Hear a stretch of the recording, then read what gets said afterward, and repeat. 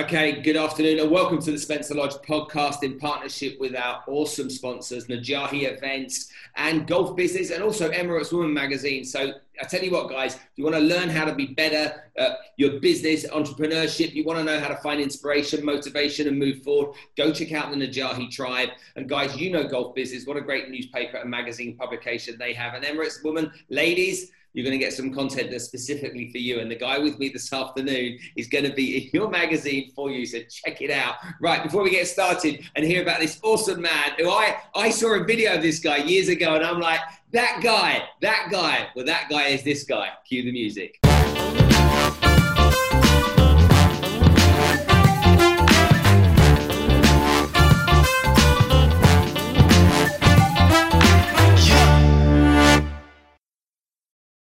Good afternoon. I have got the fantastic Man Mountain as well, with the kindest heart in the world, Marc Mero, with us on the Spencer Lodge podcast today. First of all, thank you so much for coming to join us today, sir.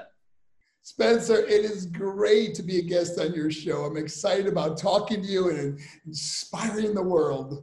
Fantastic. It's really good. You're over in Florida at the moment. Is that base camp for you? I am. I'm in Orlando right now. Okay, great stuff. Now, just tell me a little bit about yourself so that our audience over here understands more. I know because I've seen your content, and what I'm going to do is I'm going to attach that one video to this podcast as well, so people can see that and understand where I get my emotions from for you. But for the benefit of everybody else, please just tell us a little bit about yourself. Well, you know, I was a WWE wrestler. I wrestled with WCW and WWE a total of 14 years on and off. And after wrestling, I was really trying to find myself. You know, it's like, what can I do next? I made some really bad choices, got heavily involved in drugs, and really went down a downward slope. And I finally decided to be a personal trainer, you know, helping other people. And I really found joy in that. And one school called me and said, can you come and speak to our football team? I went and spoke to it. And I got to tell you, Spencer, it just snowballed. One school started calling after another. And I just started sharing from my heart, you know, the valleys and mountaintop experiences that I've been through in my life. But, you know, being very honest and open with students. And that's what they want. They want someone's going to come in there, not BS them, but really share from their heart about life, you know, and that's what I did. And it just snowballed. And then we filmed some videos that went viral. And next thing I know, I'm traveling all over the world, including going to Russia, Guatemala, and I'm really looking forward to you know, continuing that as soon as this pandemic kind of ceases. It's been really tough. In March, you know, we were doing about 230 to 250 events a year, and March 12th was our last event. And from then on, everything the world shut down. And so I'm doing a lot of virtual stuff, really trying to help a lot of students, answering a lot of mail from students and parents that we're really trying to get kids into, whether it's counseling virtually or some type of help because of what kids are going through right now, the isolation, the loneliness, the depression, and self-harm, and worst case, those suicidal thoughts. Now, when I was a kid, my parents got divorced when I was 8 years old. And I think that's a similar time to when your parents got divorced. Exactly. I was also 8 years old. What a devastating time in your life. Yeah, it's a kind of, my dad was my hero, you know. He was this man, my dad, you know. He was this just everything I wanted to be when I was a 6 or a 7-year-old kid. My dad was. He taught me everything. He could do stuff with his hands that I couldn't even imagine doing, you know, fixing stuff, making stuff, creating stuff. And then my parents divorced, and he left, and he moved out, and then he went to live in another country and work. And it was really tough for me as a kid. Look, many people have got worse stories, but does what happened to you when your parents got divorced when you were young, do you think it helps you identify with the youngsters that you talk to now in more ways than maybe you would have done? Without a doubt, Spencer. You know, when my dad left, it was really strange because I was coming home from school and I noticed his car was in the driveway, which was unusual because he didn't usually come home until dinner time. And I walked in and my mom was in the living room crying. And I remember just saying, what's wrong? And she said, Daddy's leaving. And, you know, you're a kid, you know, it's like 8 years old. And I ran to his bedroom And my dad had his back to the door because he was putting clothes in his suitcase. And I stood in the doorway and I just said, Daddy, where are you going? And he was startled. He turned around and he goes, Mark, I want you to know I love you so much. I said, but where are you going? And Spencer, he just came right out and said it. He just said, Daddy's leaving. And you know, it's just a kid you really don't understand. And I just remember running over to his suitcase and grabbing the handles. And I fell to my knees and I started begging my father not to leave. I said, Daddy, please don't go. You're my best friend. And he said something I never forgot, Spencer. He said, Mark, don't cry. Everything's going to be okay. And he pulled that suitcase out of my hand. He walked out the door and I was screaming, Daddy, please don't go. And I'll never forget that, because now dealing with so many students that, I mean, so many parents are divorced, you know, now many kids come from a broken family. And I can so relate to the pain that many of them go to, and young girls that have father issues, or boys that lost their mom or dad or whatever it is. I can really understand. I really feel like they feel like I get it, you know, and there's just a lot of emotion involved with my presentations. How did you find out that you had this ability to connect with the kids? Was it by luck or by judgment? You know, honestly, Spencer, it was really by luck in a sense. When I say luck, I guess you call it fate. But, you know, I remember leaving schools and then all of a sudden getting a lot of like mail through social media, you know, direct messages and stuff on how you changed my life. And then this kid started saying, you saved my life. I was like, what? And I was really amazed at that, but so blessed, you know, and it just made me realize this is my calling. And I left my job as a personal trainer and I started traveling, and it's been just incredible. The most incredible 13 years of my life. I mean, in wrestling, we got to go out there and entertain people, but now we get to change people's lives. You take someone like, I don't know, like Nick Vujicic, and he talks and he gives you that that look of, I've got no arms and no legs. What's your problem again? What's your challenge? He doesn't say it, but he gives you that look as if to say, you get it? Yeah.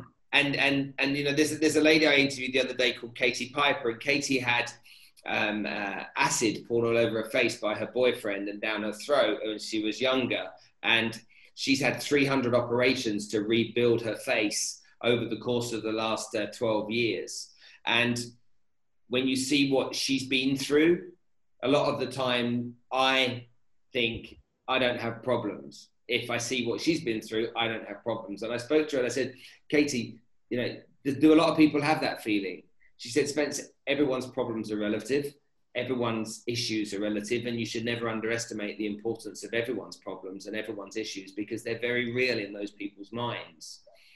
When I think about that, she's absolutely right. She's bang on the money, you know, because we should take everybody with a huge amount of empathy and understanding. And when I look at your journey in your career, it's kind of unorthodox, isn't it, to where you've got? It's kind of unorthodox because there's a guy that's a kid, you know, you took up boxing, I remember, as well as I've read about that. Okay, then you got into wrestling. And I remember when I was a kid, I'm 50 years old. When I was a kid, wrestling in the UK was not like it is on TV today, or has been over the last 20 years. It was, you know what it was? It was Saturday afternoon watching, laying on my dad's chest on the sofa, okay? And we had Big Daddy and Giant Haystacks and a couple of these other English wrestlers. And it was fun. I think it was so real back then. I used to get so angry. I'd be throwing the cushions at the TV and stuff, and I was getting into my mode. But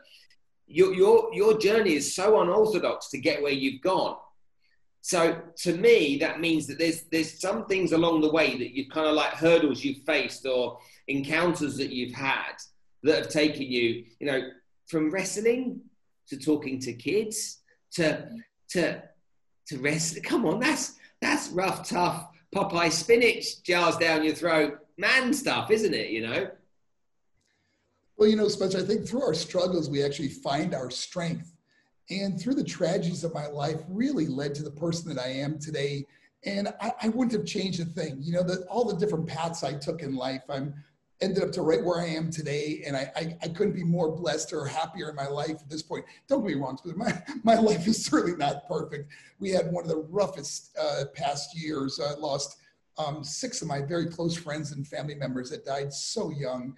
And of course, going through my own struggle, going through a divorce, being on the road for 13 years, you come home to almost like we're strangers, you know, and we still have a great relationship, but it's just unfortunate that we ended up, you know, never thinking I'd ever get divorced again, you know, and losing the love of my life, and now starting over at 60 years old.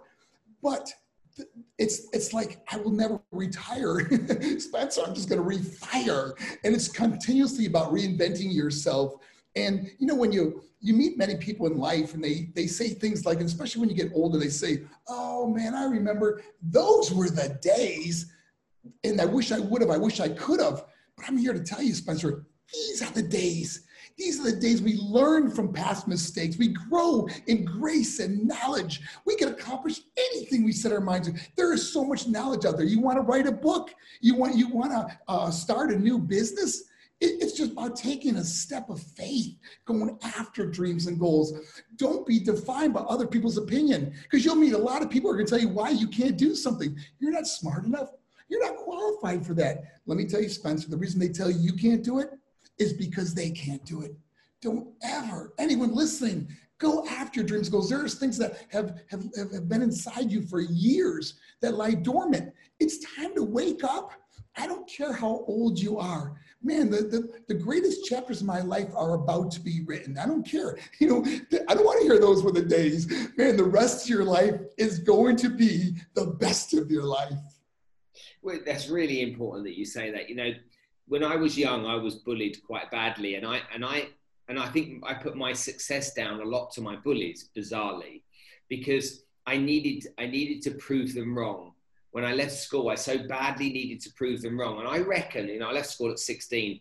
I reckon that I've been trying to prove them wrong up until I was around about 40 years old, still every day thinking about them and the impact they had on me and wanting to show them, just show them. I didn't need to show anybody else. And these people that, or these kids that bullied me all those years ago, probably have forgotten my name a long, long time ago. You know, they have no idea of the control they have over my mind. You know, Justin Zimmerman, Paul Fowler, I'll never forget you. You know, their names are imprinted in my brain. And when we see kids that are bullied, you know, my daughter was bullied at school. I've got 2 daughters, and one of them was bullied, and the other one was a real toughie. And the one that was bullied, part of me doesn't like bullying at all, but part of me thinks actually the bullying was almost like a springboard onto my later successes in life. Working with kids, have you noticed that at all? Do you have thoughts around that? You know, especially you made a great point. And, you know, the thing I see is that so many kids react to bullying differently. You know, some kids really get, you know, tormented in a sense where they're self-harming or they want to kill themselves or have taken their life, you know. But then there's the other side of kids that end up becoming very successful, just like you said. But there's something you said that's very important. Most of the people that have hurt us in life, they forgot about it.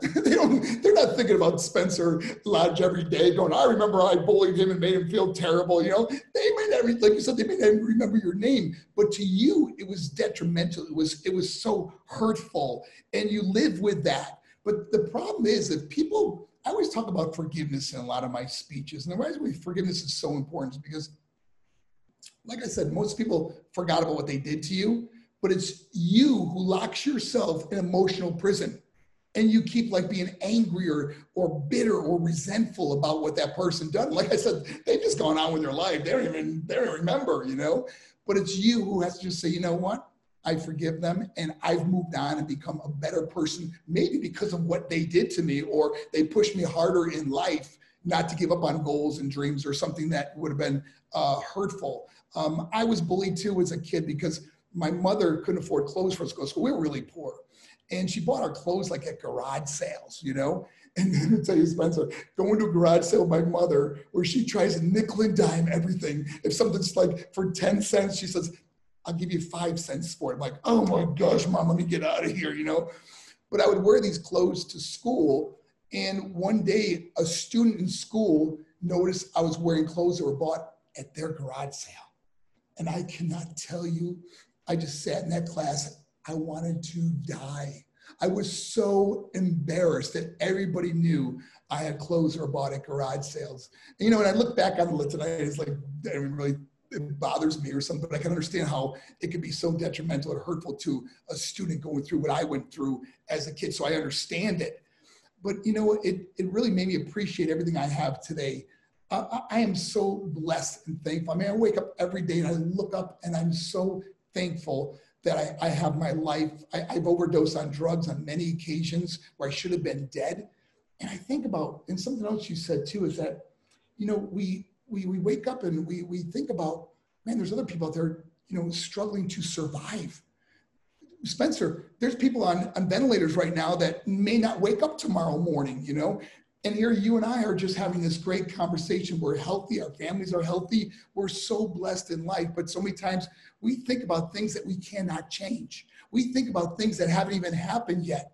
And we take today and we spend worry all day long. And it just saps your energy for tomorrow, saps your strength for tomorrow's energy that you need. You know, worrying doesn't change anything except destroy your life. Yeah, really important. Tell me what your mum was like. Oh man, you know, I think the hard thing was that my mom used to always pray for me to be this certain person. I was such a troubled kid and getting into trouble. And she, like in my video that I talk about, my mom always wanted to talk to me and she just talked forever. And I just was so bored of hearing her talk. And especially when I started partying and getting high, I'd come home late, 2, 3, 4 in the morning. She'd wait up all night. She would not go to bed until she knew her son was still alive. And I'd walk in and she would just beg me to talk to her. Say, hi, how was your night? And I just walked by her, slammed my door or something, just was so rude to her, you know. But she lived for her kids. She worked 2 jobs. She worked in a factory. She would make knitting things to sell. She would, you know, shop at stores that were discounted or garage sales or whatever. She did everything possible for her kids. She lived for her kids because that divorce destroyed my mom. I mean, she loved my dad so much. And when he left, her life kind of shut down for quite a while. So she lived for her kids. And I often think about that those prayers my mom had for me as they finally became a reality. I finally become the man my mother always prayed for. And I know somehow, some way, you know, she's up in heaven and she knows exactly how well I'm doing and how proud she is of what I'm doing, because I don't want other parents to feel like my mom felt. And I cannot tell you how many letters I get from parents that said, my child apologized to me. She's being nice to her little brother or sister. And it's just a joy. And I just think of my mom reading those letters that I get every day. If she was sat with you right now having a cup of tea, what kind of things do you think she'd want to talk to you about at the moment? Well, she was such a positive person. My mom laughed a lot. And maybe that's where I get my sense of humor from, my joy. She was basically really a happy person. And she loved like animals too. Like we always had dogs, you know. So she loved animals, and she would knit my dog like a little silly outfit to wear. And I would look at my dog, and the dog would look at me and like, please get this off of me. So my mom she just had a joy about her. And you know, Spencer, I believe in God and I have a lot of faith. And I really believe with all my heart, there is going to be a reunion in heaven someday and a celebration that is never going to end. All the things that I have done since my mom has passed on, and the joy of seeing her again and never slamming that door, just talking to her as much as I possibly can. And if you got a mom or dad out there that's still alive, don't miss that opportunity. Life is so precious. It passes so quickly. Spend time with your loved ones, especially your family, your brother, your sister, your mom, your dad. Don't miss that opportunity. Especially now during this pandemic, we have so much more time to reach out to people or spend time together. Don't miss that opportunity. Hmm. Beautiful. Talk to me about your faith. We both know Nick Vujicic, and I was with Nick a little while ago, and he he really didn't like God for a number of years because he felt, why would God do this to him? Why would he not give him arms and legs? And he went through a period of it was almost, I think, 8 years where it was just like, there can't be a God. If this is what I've got, then there can't be a God. And then he found his relationship with God again. And you've had some troubled times along the way. You talk about, the drugs and the mishaps and the misdemeanors and stuff that went along the way. Did you grow up having going to church every weekend? Did you grow up with that, and then just as a teenager you rebelled against it, or what happened to make it disjointed, and then how did you bring it back again? Well, Spencer, what's really amazing, and I don't know how many people really know this about me, was that I was actually brought up Jewish. My last name was shortened from Merowitz to Mero. And so we had Jewish faith growing up, but when my parents got divorced, we lived in such a bad neighborhood. We were going to this school, and we were getting beat up quite a bit. So my mom decided that we would be baptized and make our first communion as a Catholic. So we would go to a Catholic school. And it was at that point I first learned about this God named Jesus. That was the first time I ever even really heard his name or can remember hearing his name. Right.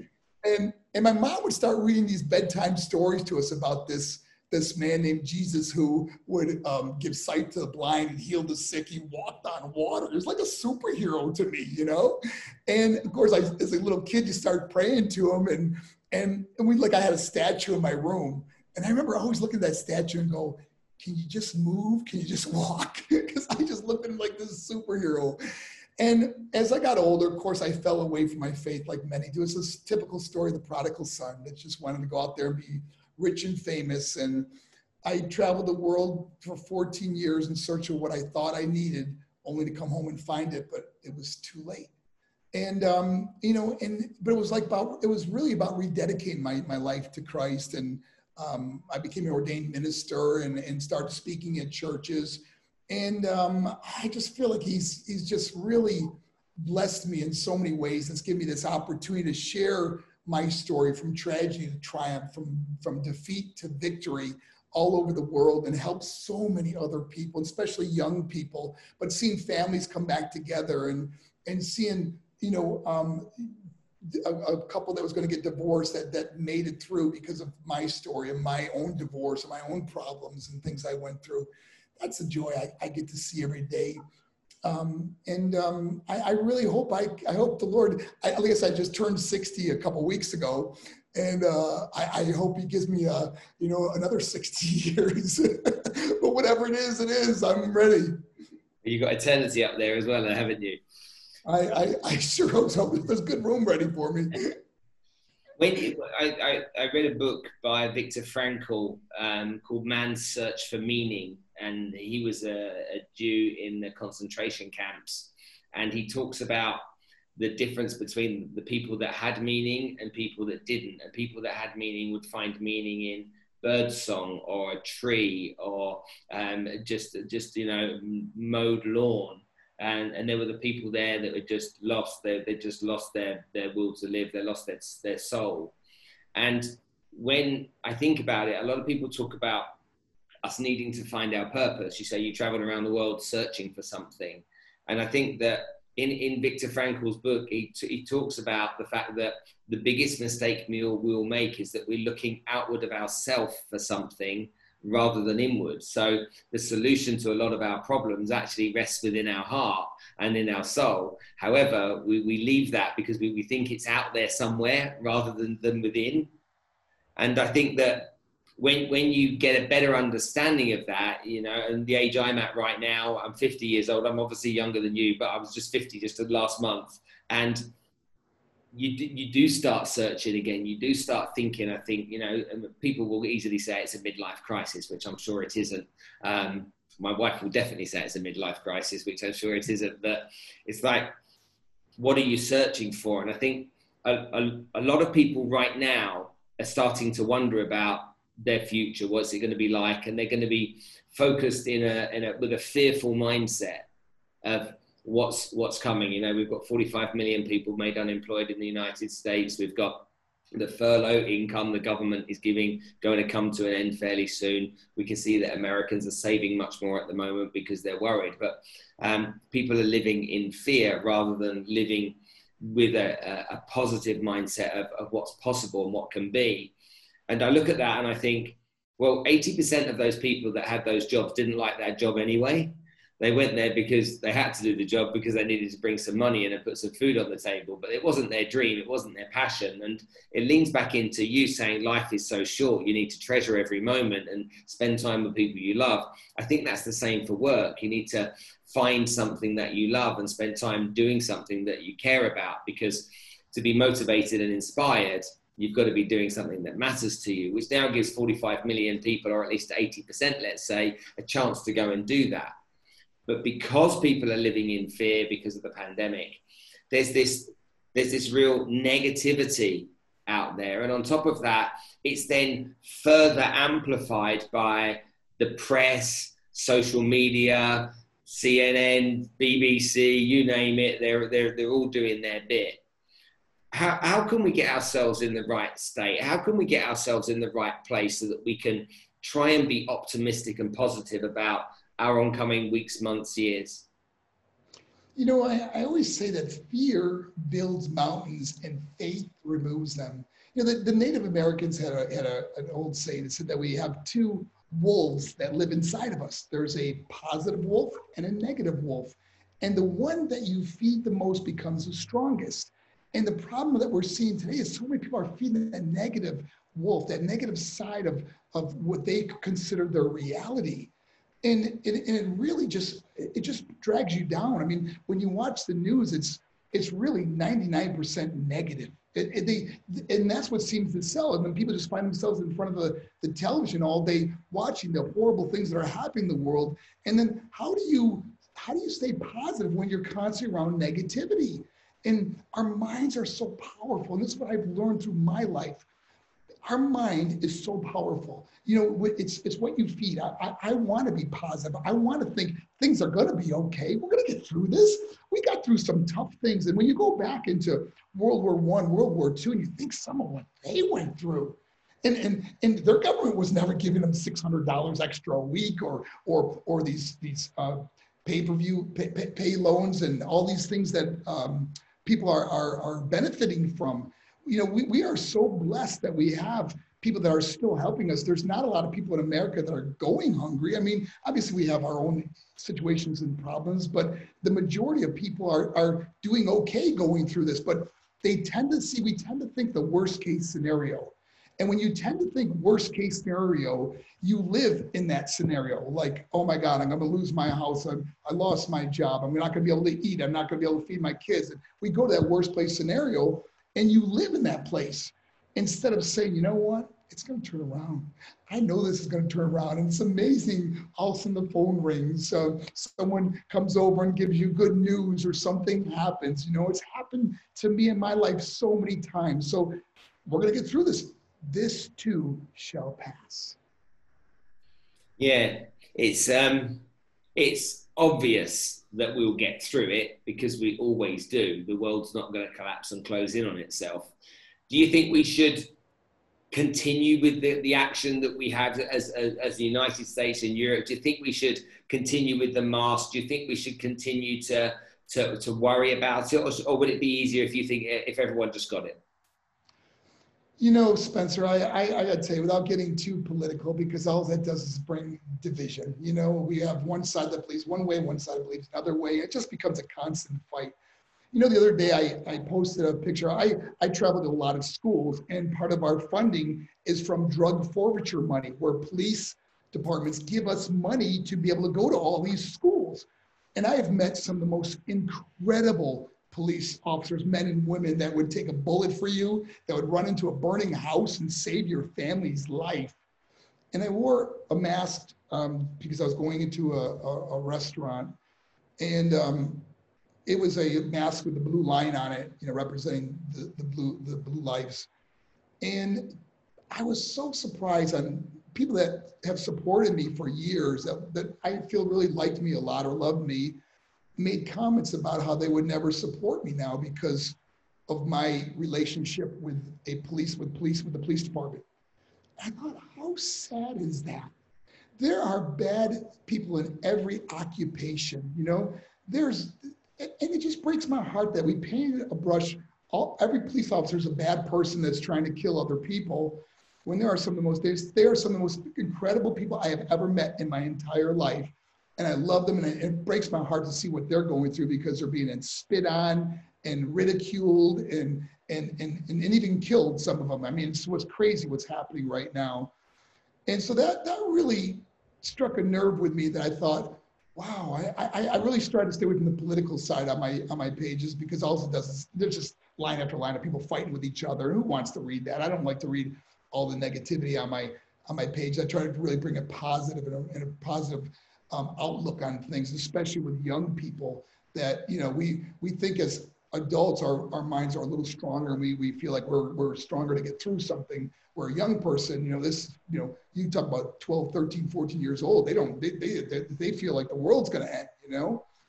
But this really struck a nerve with me, and I just want to say that I support our men and women in blue.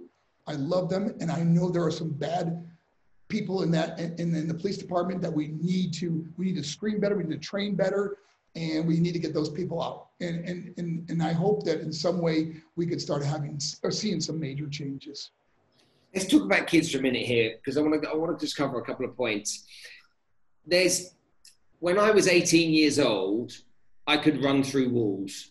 I was invincible. I could do anything. Nothing could stop me. I could achieve anything I wanted to when I was 18 years old. I had the energy, the power, the focus, I hadn't had the disappointments, which affect so many people's minds as they grow older. And so the thought that you could achieve anything you set your mind to was something in my mind at 18 years old that was quite possible. But you see people as they get older, with the more disappointments they get, the more they talk themselves into the reasons why they can't do something and they can't achieve something. Getting these young minds from the age of 13, 14 up to 18 through that kind of like 5-year puberty come adolescent period, getting those minds trained and organized and structured and aligned to go out and have that mindset of you can achieve anything you set your mind to, I think partially comes from people like you going in to give this kind of message and this type of story. But I wish that schools would do more. I wish that schools would focus more on teaching kids this kind of stuff. You know, of course they need to know about history and geography and stuff like that, but they don't learn about entrepreneurialism. They don't know about how to manage money and get money working for you, manage credit cards and that kind of stuff in as much detail as they could.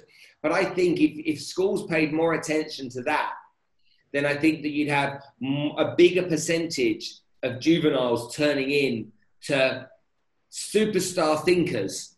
Whether they end up being superstars, another discussion, but superstar thinkers at least. What do you think about that? You know, Spencer, I couldn't agree with you more. You know, I think about the things that I learned in school, and we're going way back, okay? And I think about, like, how often have I ever needed algebra? I mean, I spent so many years in math that, you know, basic math, you utilize that. But I mean, some of the things that we took trigonometry and algebra, unless you're going to be an architect or something like that, that's a whole different story. But so many things that we learned and especially today's kids, I cannot tell you how many times that we had sponsorships to go to school, to fly into the town and do all the schools in the area. And the superintendent or the principals would say, we don't have time for that. And I thought to myself, you don't have time not to do this. We have got to inspire our kids. There is so much negativity in this world right now.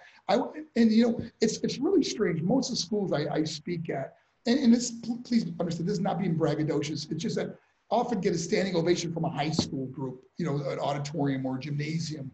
I mean, they really feel the energy that comes with these events, that they say to themselves, like you said, when you're 18, I can do anything, man. Because as adults, we become complacent in life. One day becomes the next, and we just live with the status quo.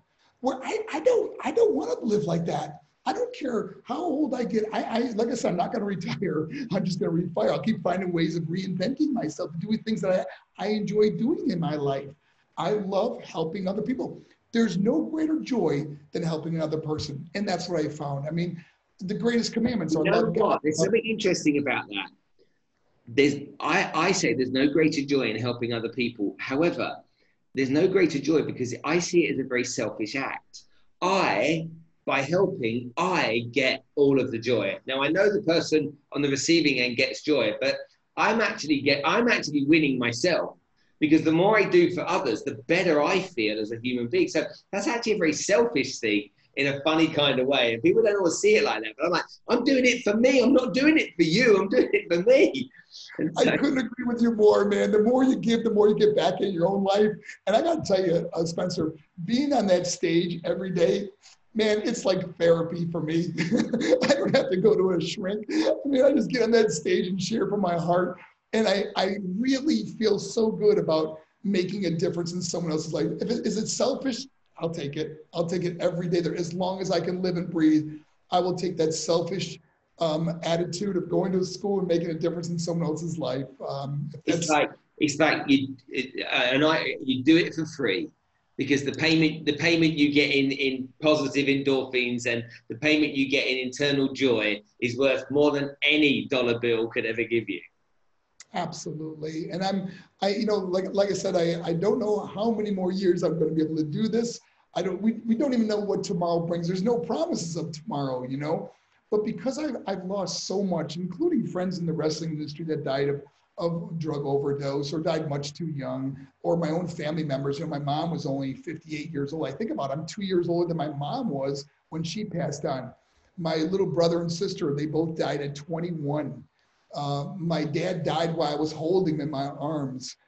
I've seen so much death in my life, and I think because of understanding how the Bible says our life is a mere vapor. It's here today and it's gone tomorrow. It's so short. I mean, 50 years old flew by. I think about 60, 20 years ago, I was in the wrestling ring.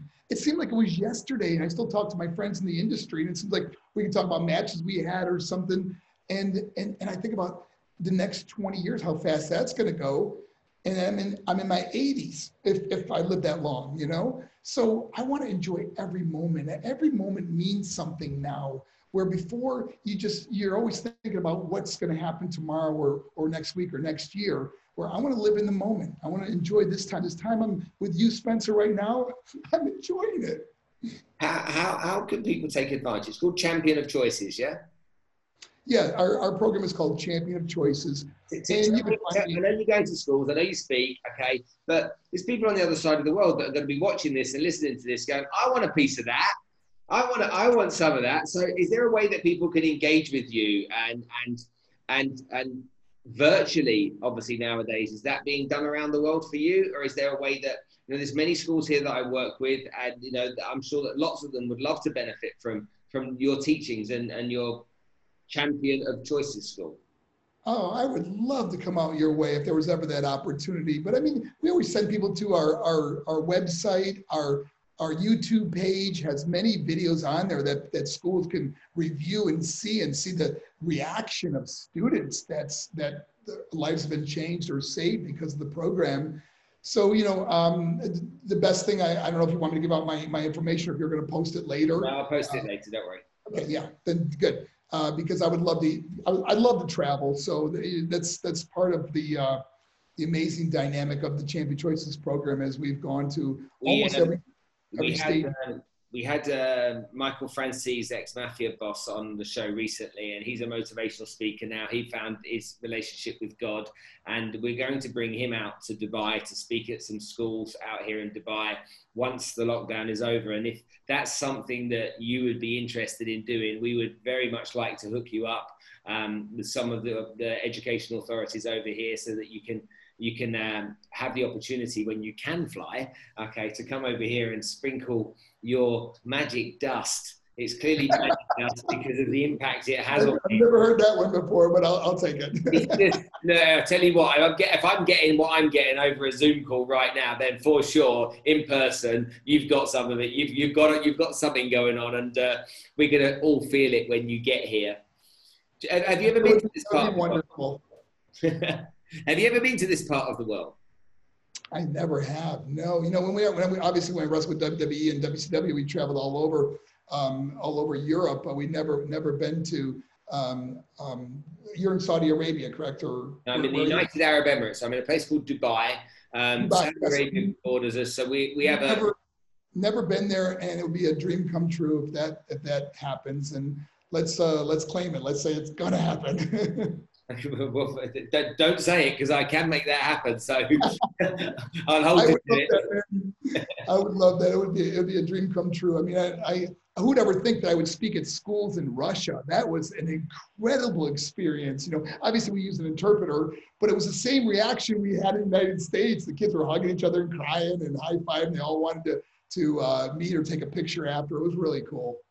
That's just absolutely brilliant. It genuinely is brilliant that you're out there and you're in different parts of the world and you're having that impact. And clearly your message needs to be shared even more to inspire and to motivate and to really hit home with some people that, you know what, you're not on your own and life isn't going to be as tough as you think it is. Be patient, give love, and have faith. Amen. Marc, I just can't thank you enough for coming and spending some time on the show. I for sure, and for all of the people that are watching, listening, okay, engaging with this right now, my audience, okay, if you are in the Middle East at all and you have a school, okay, a university, whatever it may be, if you're part of the GEMS organization, guys, actually you need to know this, people that are part of GEMS, okay, get in touch with me so that we can get Marc to come to your schools. GEMS is the biggest educational organisation here in this part of the world. They've got, I think, about 50 schools. This is one organisation. So potentially there's stuff that can be done there. But Marc, I can't say thank you more than I'm saying thank you. I appreciate you taking the time. I'm sure it's lovely over in Orlando, where it's 110 degrees here and 86% humidity, and so we're all struggling a bit. If people want to get in touch with you, if people want to reach out to you, okay, can they follow you on Instagram? Where can they go? Oh, please go to Instagram or Twitter. It's just my name is Marc, M-A-R-C-M-E-R-O. You can just type that in, it'll go right to it. And I would love to hear from your listeners. And I look forward to coming out there. And I just want to close by saying something about everything that we're going through, and I'll end it there. Because guys, I know that many of us are going through some hard times, and some worse than others, and some struggling to survive. And my heart goes out to you, but you've got to believe it. It's going to get better. We're going to get through this. You realize that the best chapters of your life are about to be written. But you have to understand something. You are the author, and every day you can write a new page, and those new pages, they become your new chapters. And just because some of you guys have had some bad chapters, just like me, it doesn't mean it's the end of the story. Don't ever give up. Thank you. Fantastic. There you go, ladies and gentlemen, the awesome Marc Mero. Hey guys, what about that? Okay, when you get guys like this on the show that have got so much love to give and so much passion to share, okay, you know that they're going to have an impact on you. So make sure when you watch this content, you share it with other people that you believe could get something from this. Because remember, okay, it's not just about you, it's about people that are around you and the people that you can have an impact with. There we go, another episode of the Spencer Lodge podcast. I can't say thank you enough for listening to the show. Do me a favor, if you're enjoying listening to it and you're on iTunes or SoundCloud or Spotify, go leave a 5-star rating. If not, go and leave a recommendation. I'll see you soon.